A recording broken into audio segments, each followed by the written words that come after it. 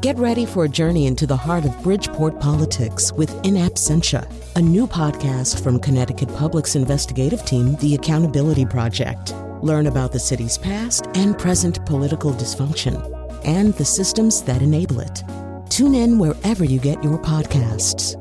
Funding provided by Gregory Melville and Susan Fox and Kathleen Bromage.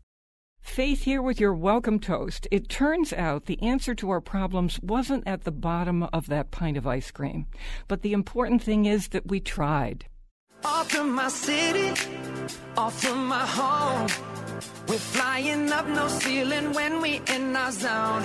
I got that sunshine in my pocket, got that good soul in my feet. I feel that hot blood in my body when it drops. It's great to have you joining the party on the Faith Middleton Food Schmooze, inviting you to eat, drink, and be merry with us.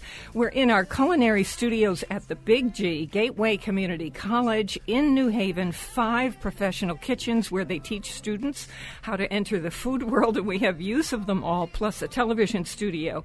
My treasured food buddies are here. Senior contributor Chris Prosperi, Alex Province at our sister station, KJZZ in Phoenix, Arizona, and Netta Hadari, the ice cream man. You're going to hear about that in just a little while. Hey, everybody. Hey, Faith. Hey. Robin Doyen-Aiken is our senior producer. All right, we're going to start with, we've got the ice cream tasting coming up. It's some of the most delicious ice cream I have ever had in my life. So you're going to want to hear about this. We have Mark Bittman joining us. He has a new book called How to Grill Everything. Alex has been cooking up a storm. Chris has made something from the cookbook. And we're going to start with this. Chris, let me pass one to you. This is a small, it's very wet. It's in a little ice bucket. A small pink can.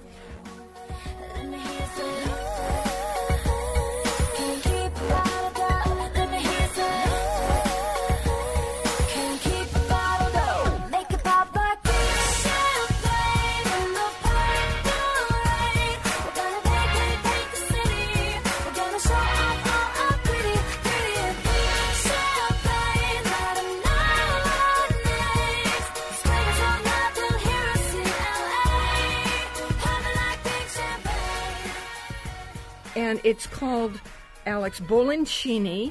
It is a sparkling rosé from, there you go, from Italy. There you go. And this is meant, good, Chris. This is meant to go on a picnic. We're going to give it a taste right here on the show. Oh, you're killing me. Sparkling You know what? wine in a can. This is the perfect, it's pink, it's just beautiful, charming. It's dry, it's light. I really like this. Chris, like what a do you... Prosecco? It is a Prosecco, and Well- it's a sparkling cuvee, they say, and it comes in a 187-milliliter can, and there's a rosé, which is in this awesome pink can, but there's also a Brut, right, that comes in a blue can. So you can have blue and pink cans in your cooler. I'm suspecting you're not going to taste, Alex, that much difference between the rosé and the Brut, because the rosé is not very floral. It's very dry, and it's lovely. You know, it's just refreshing. I would adore taking these on a picnic. Amazing. Netta and Robin, wouldn't you like this on a picnic? Absolutely. Yeah. Yes. Okay, here we go. Chris, It's how about much is this? It's about $11 for a 4-pack. So that's basically a bottle of wine. And it because comes each in a can- little Yeah, 4-pack. it comes in a little cardboard 4-pack, and each can is a quarter bottle. So it really is the equivalent of $11 a bottle. So Boloncini, Bollicini, Boloncini, Italian sparkling wine, in other words, vino frizzante. And you just serve it really cold. Yeah, put it right in the ice cooler, right? Yeah, that's what we did. Buried in ice.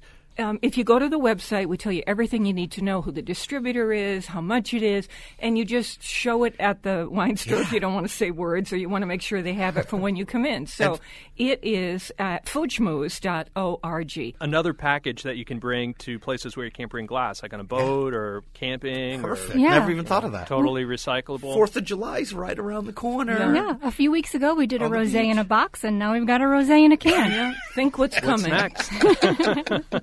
Okay. Alex Province, I know you're in Phoenix right now at KJZZ, our sister station.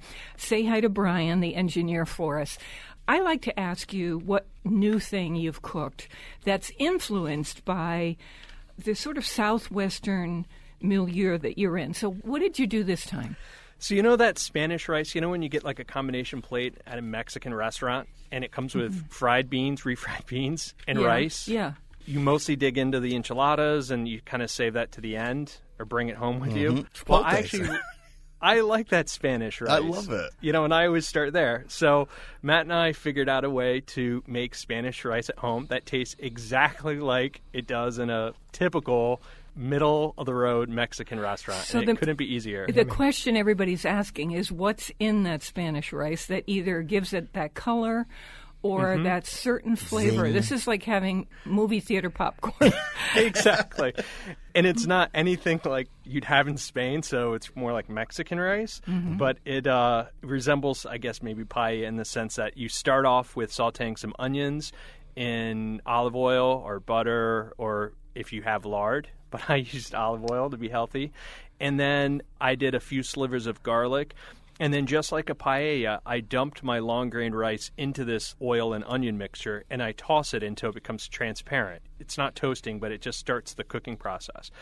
And then you add some chicken broth. I just want to make sure that the rice went in dry. The rice goes in dry right into the sauté pan with the onions and olive oil, and you coat it, and you'll watch the grains of rice go from white to transparent. And at that point, you add your water, in this case chicken broth, and then you add your secret ingredient, which is the cup of salsa, like the regular salsa that comes in your refrigerator in a jar. Wow. Regular That's how salsa. they Like do Newman's it? Own's my favorite. I could You totally got it. dump that right in there. Yeah, me too. you Did dump- you make that up? No, we found it online and just kind of modified it. We added garlic and Like an aha moment, though, isn't it? so Foie and all of gras. a sudden, some smoked truffle, and so all of a sudden you add the salsa to it, reduce the heat, and you cover it, and you come back 20 minutes later. And it's red, right? And you take a bite of it, and it tastes just like Mexican, Spanish rice you get in a restaurant. It is so It's great. good. It's like the Mexican equivalent of macaroni and cheese. Oh, It's like, I love that. couldn't be I'm going to easier. try that this weekend. So let me easy. switch us all over to the whole subject of ice cream, because Alex, I can't wait to tell you this. You're in a different studio, so I have to tell you about the experience we just had. Ice cream. Ice cream. Ice cream. Ice cream.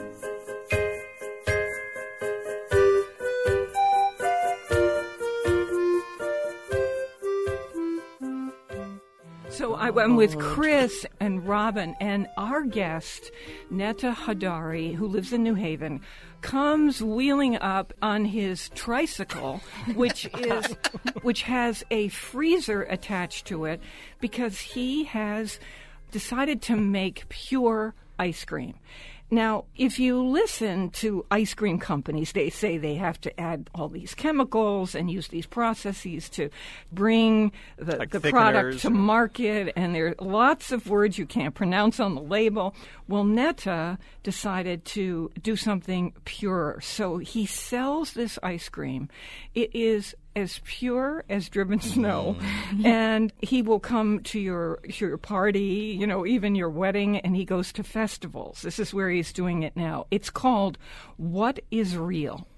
And he wheeled this into our kitchen and into the building, and it was just the most fun. And we tasted every flavor. Netta brought the party. I'm just blown Did the away. bike fit through by the this. door? Double yeah, doors. Blown away. Blown away. If you see this guy, this is the guy. Go straight to his thing. But The flavors. Netta, welcome to the Food Schmooze officially. Thank you Welcome very back, much. I should Thank say. you so much. Sure.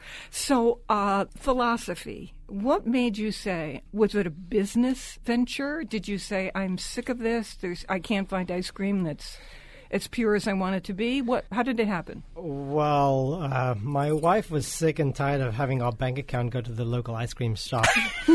So, Inspired by the economy. 7 or 8 years ago, she bought me one of those, the Cuisinart ice cream makers. Tabletop. We have one of those.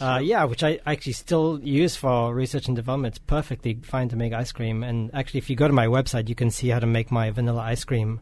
Very cool. So you can make it at home, which I really love.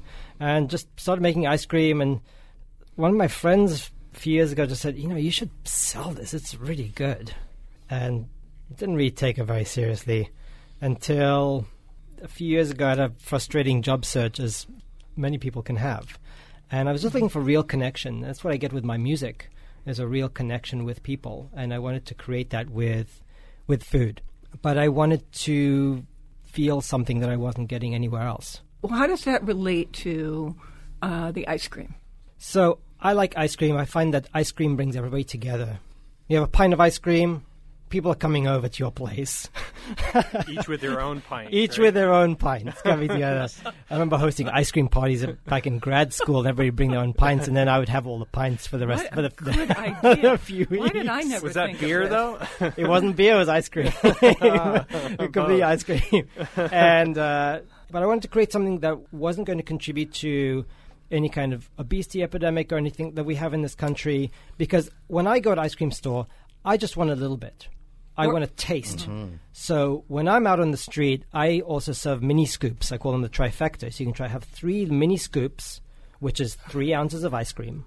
Okay. And you get to taste. What's in this? There isn't a single chemical, and one of those weird names you can't pronounce. So what's in here? Yes. So basically, there's cream, there's whole milk, there are egg yolks, there's skim milk powder, which is just dehydrated milk, and vanilla. Whatever flavor you do. There's sugar.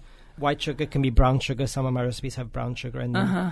And then if it's a fruit recipe, there's fruit. So you do a vegan one. I also do a vegan ice cream, and that was not my intention to make vegan ice cream, but What's vegan ice cream? So I've been doing this for a year, and people kept asking me, do you have non-lactose ice cream? I said, well, no, but I started making it. So it's cashew nuts and coconut milk based. And this one was mint chocolate chip. Mint chocolate chip. So vegan chocolate. Vegan chocolate. Although you need that categorization, because actually most chocolate is vegan. Mm-hmm. But you need a special kind of stamp on it. I see. Okay. Because it's sometimes made in a special factory. Okay. So here's what we're going to do. We got to talk about the flavors. Great. And we have to say where you are online, because this is worth it. I just want to live next door to this man. This is how good this ice cream is. It's called What Is Real Ice Cream.com. That's his website. And if you forget, it's on our website, foodschmooze.org. You know that one. The curry butter pecan was one of the ones, so unbelievably delicious. Big chunks of sweet, salty pecans, and that curry in there. Where was the curry? In the nuts? The curry, when I candy the nuts and the stovetop, I put curry in there. It's such a light touch, too. Oh. Is that like in butter? It's in butter. There's brown sugar. There's sugar and salt and curry. Yeah, there's a little hit of salt in a couple of these ice creams that I adored. We love that sweet, salty balance, and boy, have you got it. The strawberry. I haven't ordered strawberry since I was a kid. When I tasted this, did we all ask for seconds I did. Strawberry? Guilty. Yeah. Wow. I had an ice cream flight, and that was the one I went back for more. Me too. Yep. And strawberry's the hardest, right? There's an entire website devoted to why you cannot make a good strawberry ice cream. So tell me what you do with your strawberry ice cream. It was amazing. So after many, many trials and a lot of ice cream thrown away, I couldn't get enough flavor out of the ice cream, out of the strawberries. So I roasted them in balsamic vinegar and sugar in the oven. They go in the oven for 40 minutes at 300 degrees. And I let them cool. I make my base separately. And I put them together, I blend it all together, and then I add, for the finish, some lemon zest at the very end. So that's that kind of as a light touch at the very end of it. That lemon comes through. Yeah, and it all brings the flavor of strawberry up. That's what I loved about it. Everything you did just made the strawberry just a little more potent. And then it ended up being the best strawberry ice cream I've ever had. Balsamic does what it does, which is to add that base note, I guess. That sourness. Hit of acid, but base, a kind of base acid, which sounds opposite. But anyway, it was so... Yeah. Well, you know how balsamic, a very good balsamic on strawberries is just killer. Yeah. So he's got it. Honestly, we were nuts over this I was going back between that one and the pecan curry. Yeah, me too, exactly. Yeah. Although the vanilla, I'm a vanilla fan, and vanilla, like soup in a restaurant, Yep. is a great indication of how a restaurant is going to be for the rest of the meal. And wow, did he nail vanilla. And that's the one that I noticed the texture of your ice cream. Oh, yeah. Smooth. Right? Smooth, creamy. It just sits on your tongue and just melts so perfectly over your palate. Yeah. Absolute heaven. Thank you. The skim milk powder was the real revelation in all my trials, because you take out all the liquid, the water into the ice cream base, but you're getting that creaminess. So is the skim milk powder, is it protein mostly? Did you have to search around to find the right skim milk powder, or is it just widely available? I just use Bob's. Red milk, yeah. They make everything. I find it's wonderful. I like All their natural. philosophy. Yeah. So what's in the vanilla? Do you use scraped vanilla out of the pod? So I discovered vanilla paste. Yeah. So you get all the little black dots. Without having to scrape Without your having to beans. scrape them. Yeah. And it adds so much more flavor to the ice cream. Do you see the dots in the vanilla? You see the dots. Everywhere. Yeah. I use it in every single flavor. I love those. You do? Every single flavor of Yeah, vanilla it's a back paste is in note, there. right? Wow. It's so good, and it's so expensive. well, now. So expensive Is it? now. Yeah. Wow. It's more like Okay. gold now, right? Oh, well, You could add gold flecks. Gold It'd be flecks, cheaper than vanilla right now. probably. Yeah. Honestly, I'm blown away by it. I have Best to ice say. cream I've had in a long time. Me Thank too. you. Yeah, if I were getting married now, I really would have an ice cream bar, and Netta would be the one I'd call. No, I Set was up right- listening right to on the- him yeah. saying I thought, what am I thinking having a party with all this food?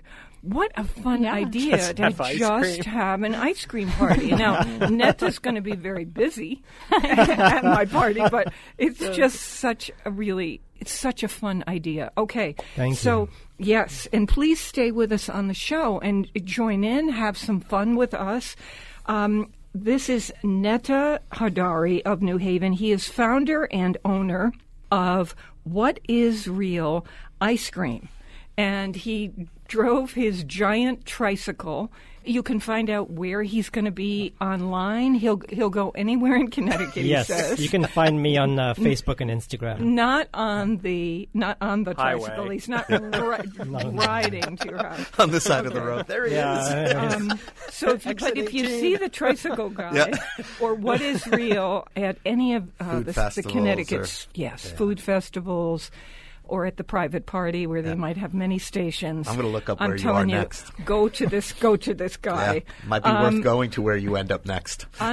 You can find his address at our site, foodschmooze.org. But for those of you who want to know right now, whatisrealicecream.com.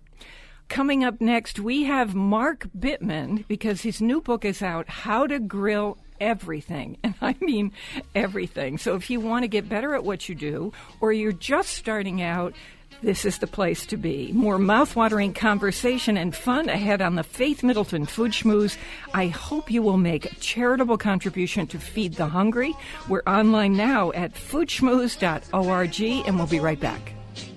Dispenser man, if you please, serve my chick a mess of calories. Banana split for my baby, a glass of plain water for me.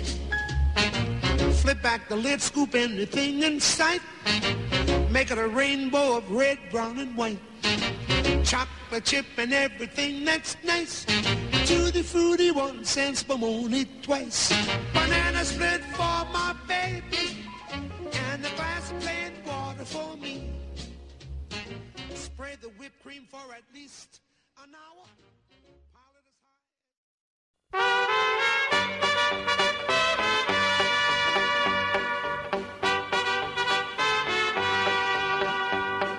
as Love is a burning thing, and it makes a fiery ring. Bound by wild desire, I fell into a ring of fire. I fell into a burning ring of fire. I went down, down, down, and the flames went higher, and it burns, burns, burns, the ring of fire, the ring of fire. I'm Faith Middleton. You can sign up for our free podcast of the show. It arrives in your inbox. You can listen whenever you want, how everybody does it. Just go to foodschmooze.org. I'm with my treasured food buddies, Chris Prosperi, chef and co-owner of Metro Beast Restaurant in Simsbury, Connecticut, wine broker Alex Province at our sister station KJZZ in Phoenix, Arizona, Netta Hadari, our special guest of whatsrealicecream.com. Our special guest is Mark Bittman, returning to the show. And I have to say, you're in the right place if you would like to learn to grill or get better at it. I'm somebody who wants to truly learn to grill. Years ago, I could grill, and now I realize I'm a novice, and this book has been so helpful.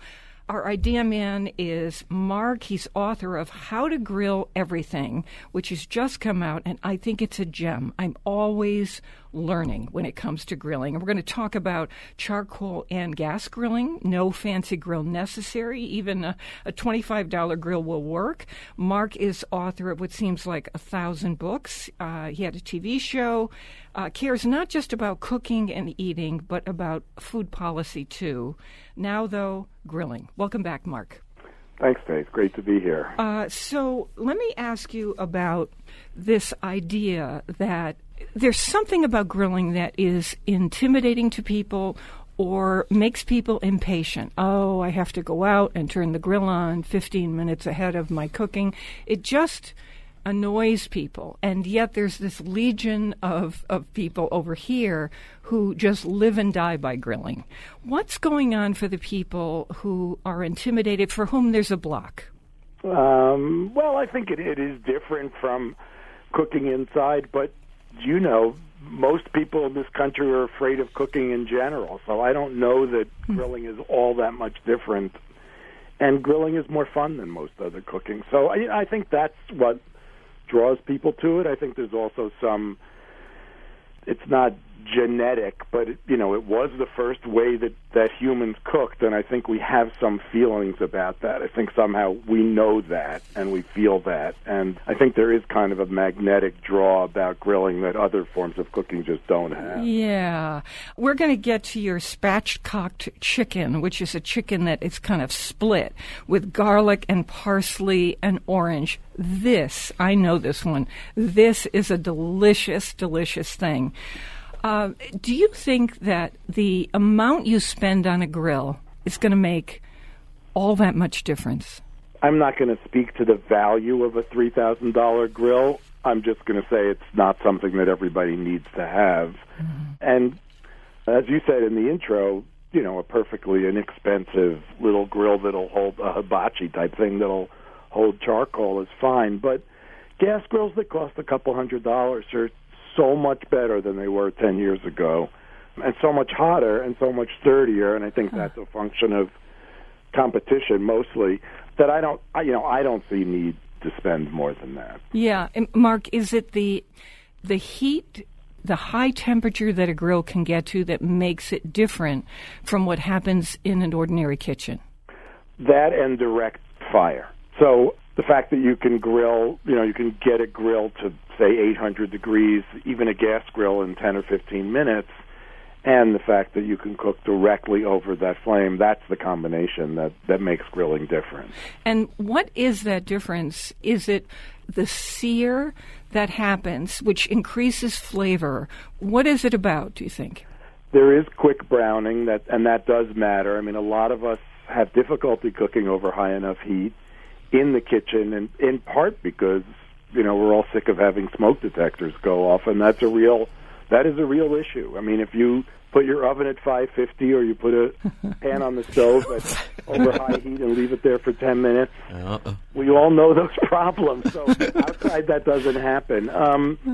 The wood flavor that comes with grilling, and even on a gas grill, you can add a little wood to the grill and get that same wood flavor, is another feature that makes people love it and that makes it special. Yeah. Thank you, by the way, for letting us put 3 of your recipes from the book on our website. So this one is at foodschmooze.org with a lot of information about Mark's book.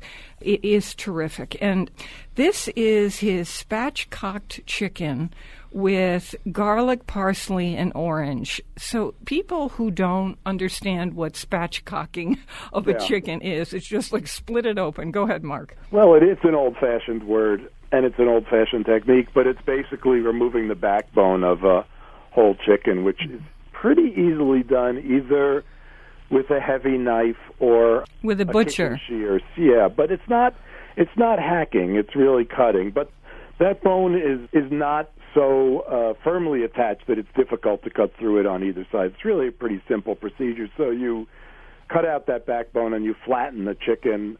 And, of course, needless to say, it cooks twice as fast that way and browns beautifully and stays moist and juicy inside and all the things you'd expect me to say. So, but here's the thing I don't want to have happen, that someone gets nervous about being skilled enough to do what Mark is claiming to be simple. But I would say, as some of my friends do, they just go to the butcher and they say, I'd like this many spatchcocked chickens, and they cut them up and then hand them to them. So, well, that's brilliant. That is definitely easier. No question. Yeah. So, I'm not sure how brilliant, but go ahead, Alex. And I always asked to save the backbone. I put it in a Ziploc bag and freeze it for chicken stock, so don't throw it away. Oh, that's good. That's good. So in this, you've got garlic and salt and fresh parsley and olive oil and a navel orange that you've halved. And so you've got all those flavors together. And if you have, this is one of my favorite things on the planet to eat.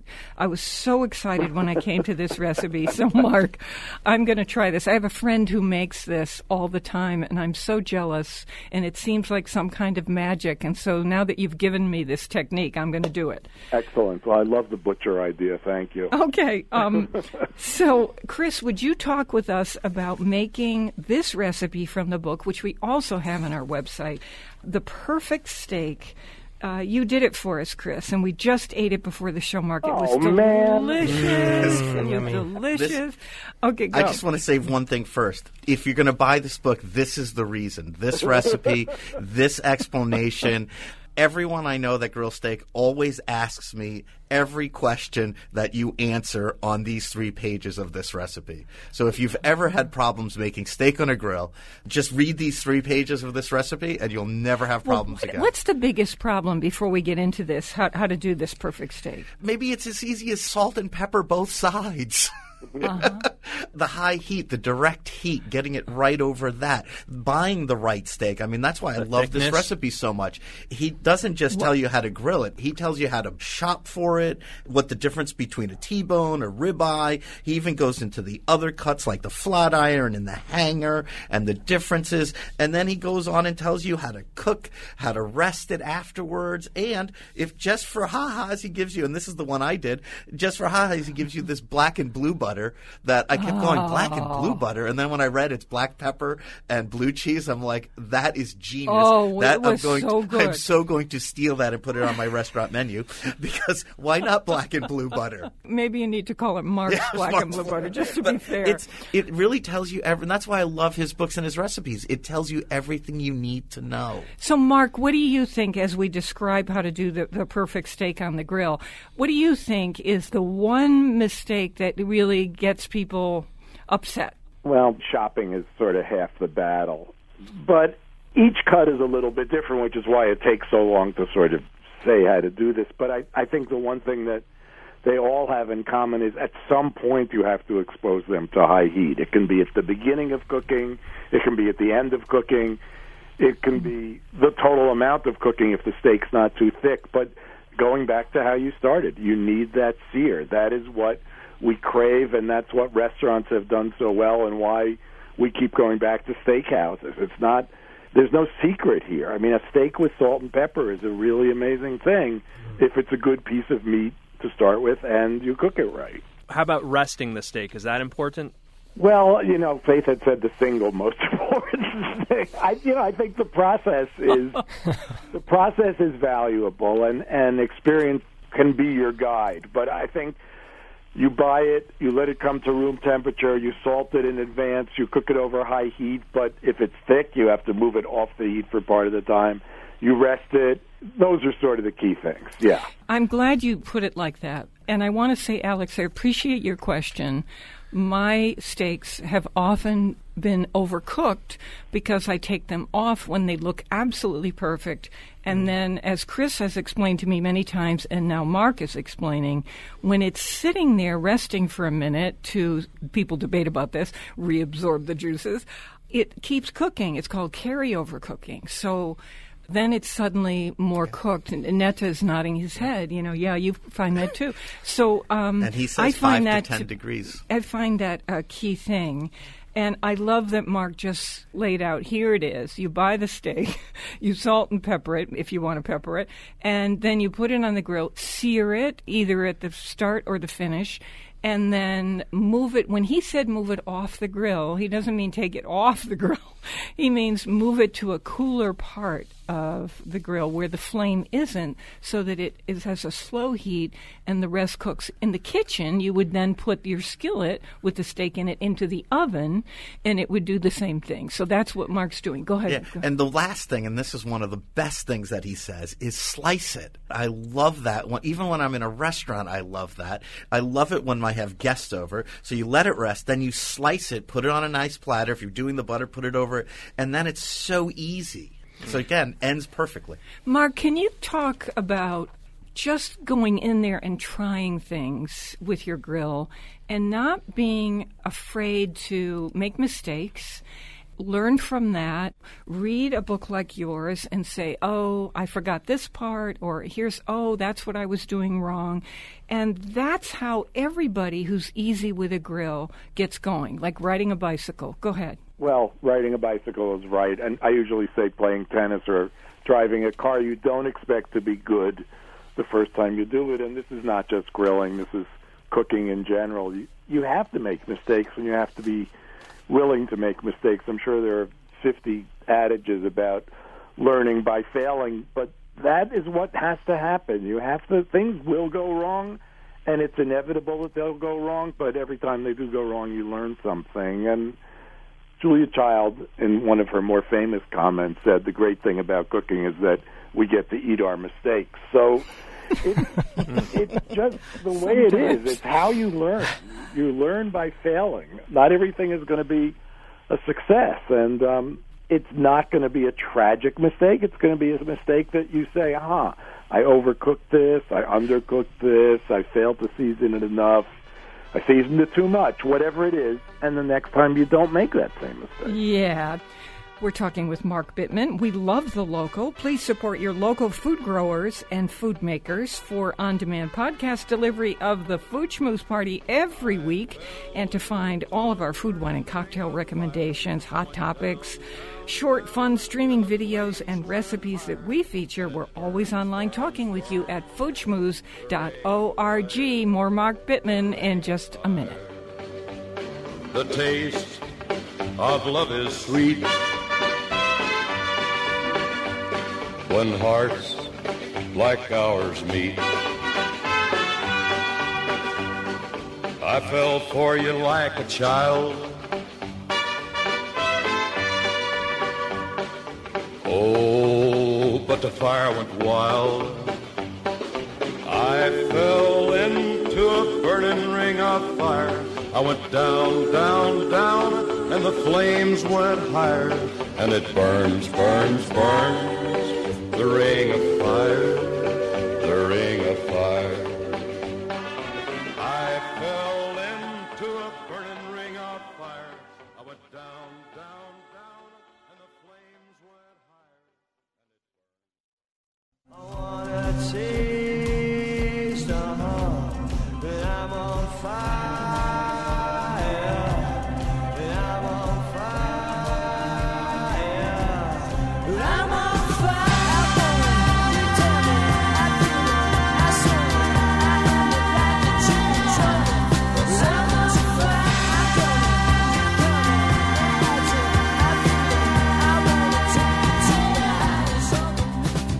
This is the Food Schmooze Party, offering the richness of life and coming to you in Connecticut, Rhode Island, Massachusetts, and New York, including Westchester County, East End of Long Island, the Hamptons, of course.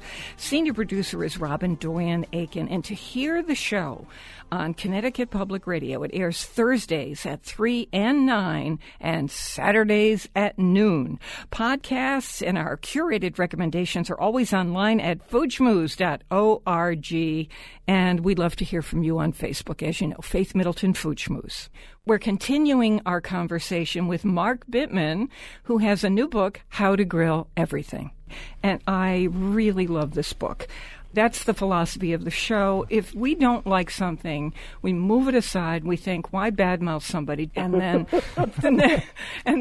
we pick the things we like. And so that's why you hear me saying, I love this or I love that. It's not that I love everything. I'm curating. So Netta Hadari, the ice cream man. Yeah. We were just talking before the show, Mark, about how Netta wants to have more vegetables in his life and for his family. So he's using meat as an accent. And I know from reading you for years, Mark, that you started to move in that direction too. We're about to talk about your sweet potato eggplant stacks with a lime ricotta. Oh, that sounds great. Yeah. So tell me why you want less meat, Netta. Just moving to a more plant-based diet for everybody. Why? For health reasons, for sustainability reasons. And I'm very fortunate that I have daughters who like vegetables. It takes training, but they like their vegetables, and I want to make them in creative enough ways that I'm sometimes fooling them into eating it. Mm-hmm. So, Mark, have you continued to be what we'll call a flexitarian? Yeah. When I speak in front of audiences, I often ask who's eating less meat than they were 10 years ago, and I'd say the positive response to that question is 95%. I mean, everybody's eating less meat than they were 10 years ago. So that may not be true of everyone in the country. I speak to self-selecting audiences, obviously, but I'll bet 95% of your listeners are eating less meat than they were 10 years ago. It's not uncommon thing. So in speaking of like what Chris was saying of slicing the steak and Mark, we're able to take a big steak, just Matt and I, instead of having two steaks, we do one and cook it nicely, and then we slice it on the board, and then we share it, and then you get your 2 or 3 or 4 pieces, and it satisfies you without having to like eat a big shoe size steak, and do cauliflower in the grill or something like that. But right. When I eat steak now, I think I probably eat a quarter of what I ate when I was 20. Cost has something to do with it now, right? I mean, beef is so expensive. This is really interesting because there was an episode of Billions, which is a series that I highly recommend. And there was a scene where they're all sitting in a famous restaurant in New York, and they're having the steak, and one of them comes over and says to the other, "Oh, you must be doing well. I see you're having the rich people's steak." And it is this gorgeous thing, and they're slicing it up, and oh my God, your mouth is watering watching this thing. And I thought, this is something. So they have now made steak into gold bullion, a complete status symbol, trying to bring back steak as you deserve the whole thing. So, or John Candy winning a prize for eating, like a huge 2-pound steak or something. Don't you hate those? I hate those contests. Okay. It's free if you can finish it. Yeah, exactly. So, Mark, can't wait to get to this. The sweet potato eggplant stacks with lime ricotta. This could be an actual meal for me. Now, you might say, oh, yeah, right.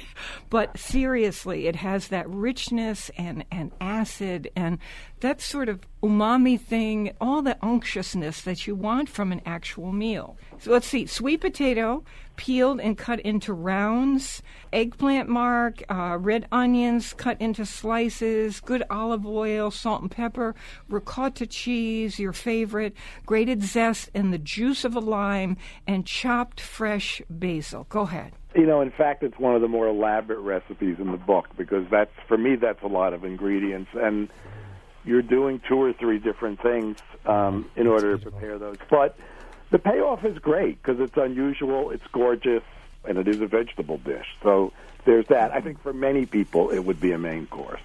Would that be for you? On some nights, yeah. Yeah, perhaps with a side of steak, but yeah. What terrifies me the most is not steak on the grill, even though I can make my mistakes, fish on the grill.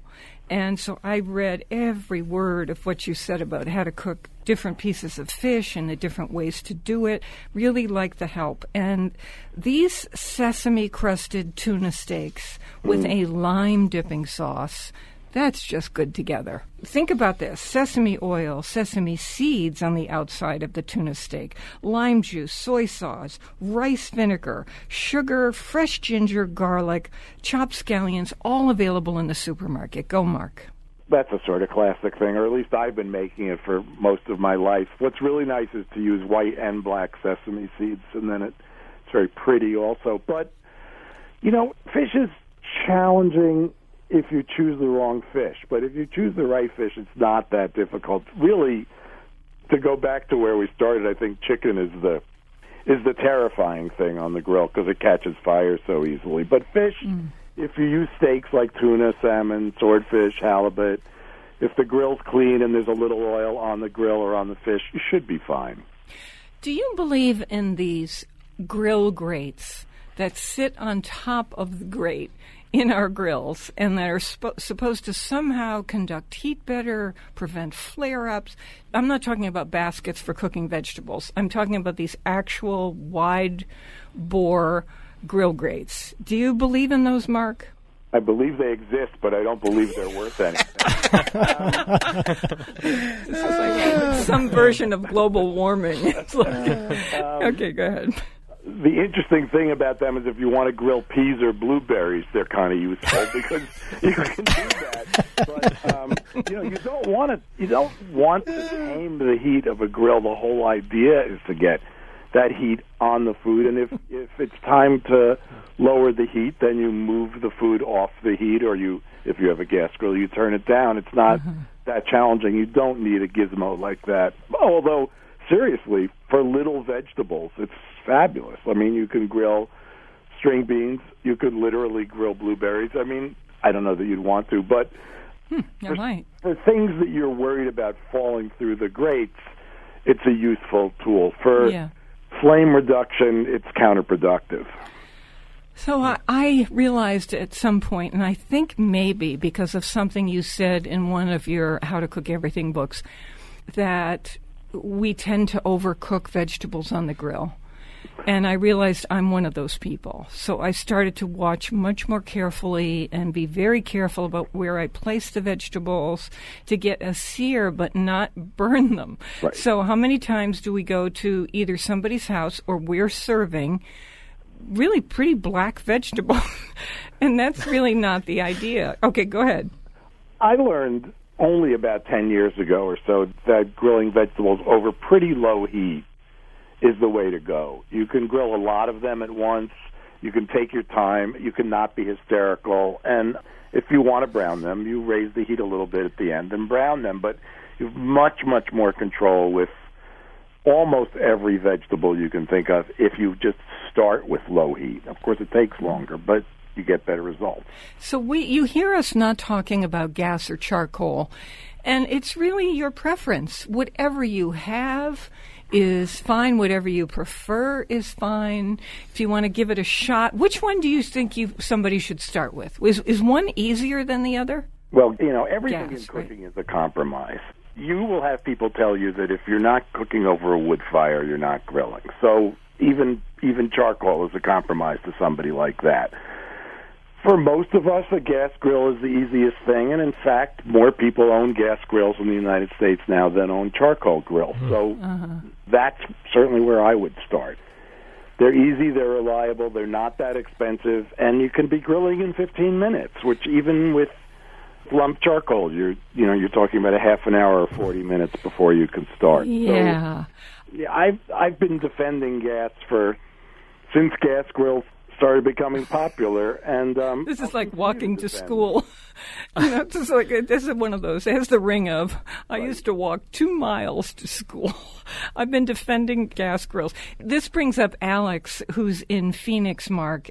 He's been going around his property in Phoenix. He's new to the Southwest and collecting these pieces of, is it mesquite that you're collecting on the ground? Yep. Yeah, and throwing them into your, what kind of grill are you throwing? So we're using a kettle grill, and we use direct and indirect. This new technique is I'm collecting all this mesquite firewood that I put on one side, the indirect side, and then I'm using, lump charcoal on the hot side. And what's happening is every time I'm done cooking, I close it all up, and the air vents on the top and the bottom. Those sticks on one end are starting to charcoal. Mm-hmm. So I've accumulated this pile of really fragrant charcoal. So now all my food, whether it's fish, it's starting, my kettle grill's starting to smell like a smoker before I walk through the yard and when I find this mesquite on the ground. But you can do the same thing back east with applewood, fruit trees, or cherry wood, or go to your hardware store, and they sell all chunks of mesquite there. And yeah, but so it's careful not to think that any wood, because there are some woods that are not going to be healthy. I wouldn't use poisonous woods. Well, green wood is not so good, and softwood is not as good as hardwood. Most people have some hardwood in their region, and most people can scavenge it. I don't think you even need to go to the hardware store. And Alex, I just want to say, what you're doing is perfect, and people can do that on gas grills too. Same thing. You put some wood on the cool side, and once that catches fire, you're essentially smoking or cooking over wood. One of my favorite things to have is prosciutto wrapped melon. So melon slices wrapped with that salty prosciutto, so you've got that sweet, salty thing going on that we love so much here on the show. And I was so happy to see this recipe, Mark. So the question is, let's say we're on a gas grill with something like that. Where are we? So we've wrapped the the melon slices with prosciutto. Where are we starting out on the grill? That is not something you're going to cook for a long time, and it is not something you're going to cook over high heat. You really just warm that up. But once you have that warmed with a slightly crisped up prosciutto on the outside, you're never going to go back to raw. Nice. Because what happens when you cook it, the flavor snaps, doesn't it? It just goes boom. It caramelizes it. That kind of just sort of juice starts to come out of the melon. It gets more tender, and it just seems so much more luxurious this way. Oh, that's a good word. Okay, so now, do you still want to write fiction? I think I've given up. Because I realize I'm not that good at it. It's hard, isn't it? Yeah. I don't know if it's hard. I mean... It is hard. I'm sure it is hard. I don't even get to the point where it's hard. I think I'm so unimaginative and uncreative in that world. No, that is impossible. Come on. It's okay. There's lots of things I can't do. It's fine. It's just... No, that's true. I was just thinking about the woman who had the brilliant idea to do the mysteries taking place in the food world. I can't think of her name at the moment. I think she's in Washington, D.C., Washington and Post. I thought, that was smart. Oh, Phyllis Richmond? That's it, Phyllis Richmond. Yeah, exactly. That was But smart. we love your cookbook, so we're good. I mean, I do a couple the things, talking though. steak. I do a couple things well. I'm okay with that. Yeah. You get to a certain age, you realize there's things you're not going to do. So I don't think writing the great American novels in my future. I know, but you could throw in a bonus short story in the next Thank you for your faith. Yeah, okay. Well, thank you so much for this book, How to Grill Everything, Mark Bittman. And it's just out. If you're just starting out, and you really are in the learning stage. And in a way, that's me. I used to grill, then I left it for a long, long time, and wow, I didn't retain that. So I'm one of those starting out people, and I find this very helpful. If you are somebody who knows how to grill and feels, a bit proprietary about your station at the grill, these recipes are going to widen your horizon. So thank you, Mark. Thank you for having me. It's been fun. Oh, me too. Take care. Okay. Bye. All right. Bye. Bye, Mark. We're on Connecticut Public Radio Thursdays at 3 and 9 p.m. and Saturdays at noon. Weekdays, listen for my 60-second food schmoozes and never eat more than you can lift. In New Haven, I'm Faith Middleton.